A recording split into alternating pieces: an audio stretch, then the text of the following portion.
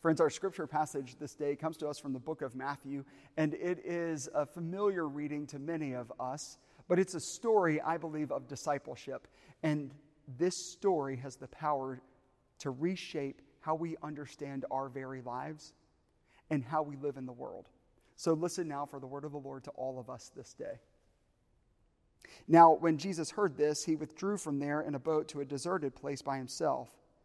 But when the crowds heard it, they followed him on foot from the towns. When Jesus went ashore, he saw a great crowd, and he had compassion for them and cured their sick. When it was evening, the disciples came to him and said, "This is a deserted place, and the hour is now late. Send the crowds away, so that they may go into villages and buy food for themselves." And Jesus said to them, "They need not go away. You give them something to eat." And they replied, "We have nothing here but 5 loaves and 2 fish. And Jesus said, "Bring them here to me." Then Jesus ordered the crowds to sit down on the grass, and taking the 5 loaves and the 2 fish, he looked up to heaven, and he blessed them and broke the loaves and gave them to the disciples. And the disciples gave them to the crowds, and all ate and were filled. And they took up what was left over of the broken pieces, 12 baskets full. And those who ate were about 5,000 men, besides women and children. Friends, this is the word of the Lord. Thanks be to God. When Sarah and I first started dating, I learned some very valuable lessons. For instance, dinner conversation for a family of medical professionals like Sarah's can turn south quickly with one simple and seemingly benign question like, "So, how was your day?" I learned that dinner conversation can quickly turn into chest tubes and clogged arteries and bleeding extremities, or just one word that would halt almost any appetite: fluids. I mean, you hear that word and you just don't know where you're going to go next. And let me just say, that word has led to some stories that should never be told over a meal, ever. It didn't take me long to learn that when that question was asked, "So how was your day?" to make a run for it and to take point on cleaning the kitchen. Let me just say this. I love my in-laws. I love Sarah's family. But their constitutions are a lot stronger than mine. Though there were other medical-related lessons that I found much more helpful.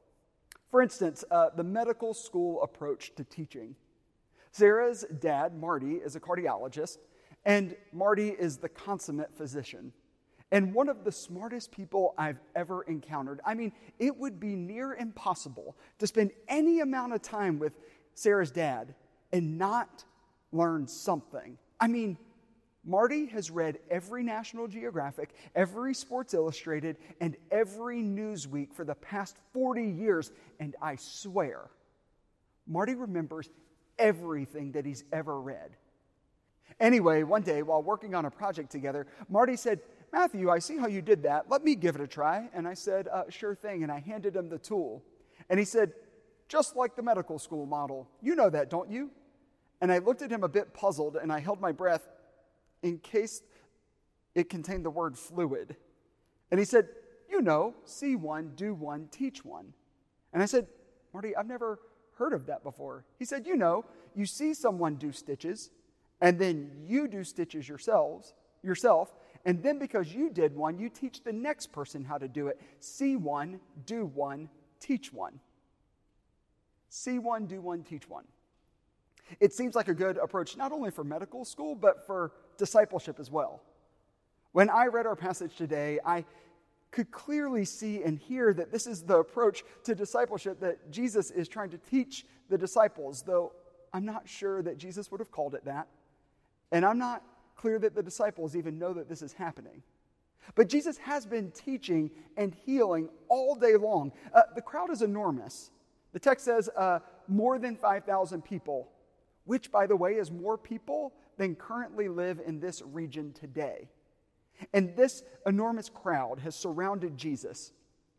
And the text intentionally puts Jesus right in the center of the passage and the action.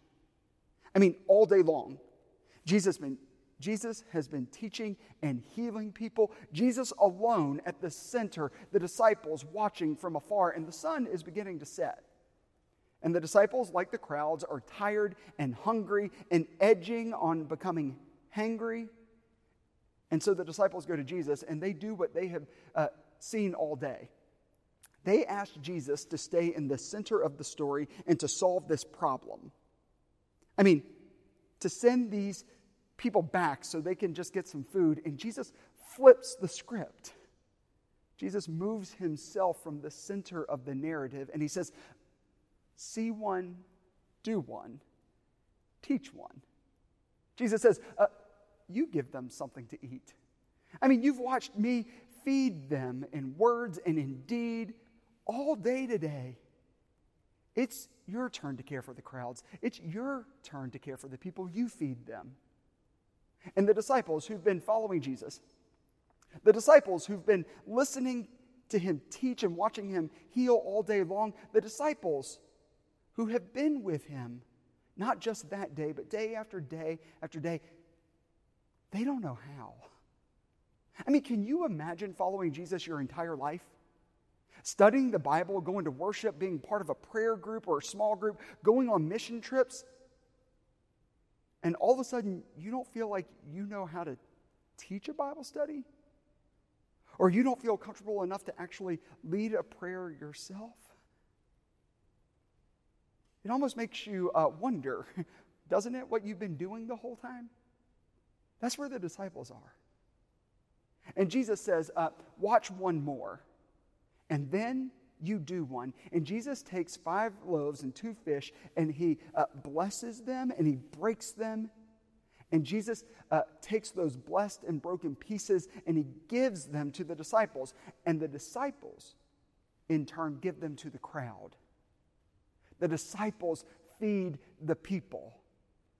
And by doing so, the disciples are embodying what it means to follow Jesus, and in turn, also teaching every person who experiences that act, whether 2,000 years ago or hears of this story today. See one, do one, teach one. Which then makes this story a teaching, a lesson about how to be a disciple. Which then begs the question, does it not? What if discipleship is not a spectator sport, but rather discipleship is about the holiness and the messiness of being blessed and broken and given? Oh, that would mean that your life is a Eucharist. You know, Eucharist, from the Greek, Eucharista. Eu meaning grace or good, and charis meaning gift. Your life being the good gift. In our Christian tradition, we understand that Jesus is God's good gift to the world. So then, what if the invitation to discipleship then is to recognize the continual invitation to be Eucharist ourselves, to break ourselves open and to pour ourselves out for the healing and the repair and the restoration of the world, or as our Jewish brothers and sisters would say, Tikkun Olam. What if this is what Jesus was teaching the disciples that day? What if Jesus was teaching them that they were a living, breathing Eucharist,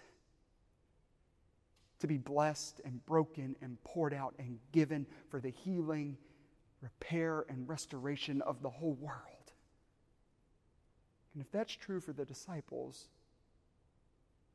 it would be true for us as a community of faith.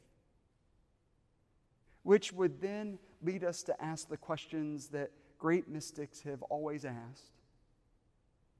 Like, what does it look like for us as a church to break ourselves open and pour ourselves out for the blessing of people who aren't members of this community? I mean, what if we understood that we are a Eucharist to this city and to our neighborhood and to the entire state? What would it look like for us to break ourselves open and pour ourselves out for people who aren't part of our friend circle? I mean, what does our neighborhood or our city really need? What do people who are most opposed to anything God or church or Bible-ish, what do they need? And how can we break ourselves open and pour ourselves out for their blessing?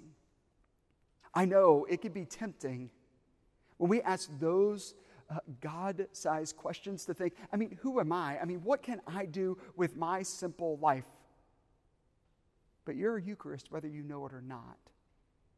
I mean, I was speaking with a woman this week, and she carries the unimaginable and unjust burden of having lost a son to suicide.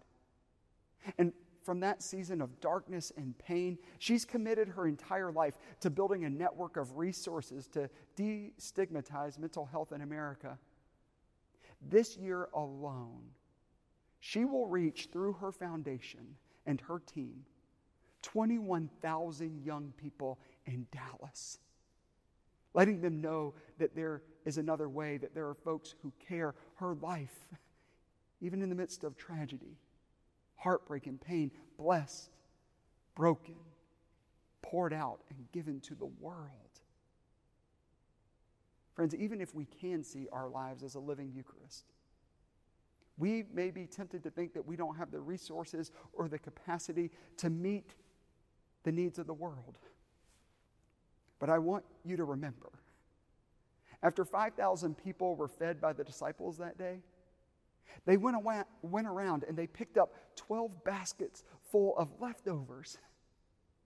For the Eucharist is always far more abundant than we could ever imagine. And that's true for your life and my life and for this community. So, my dear friends, you have seen one. So go do one.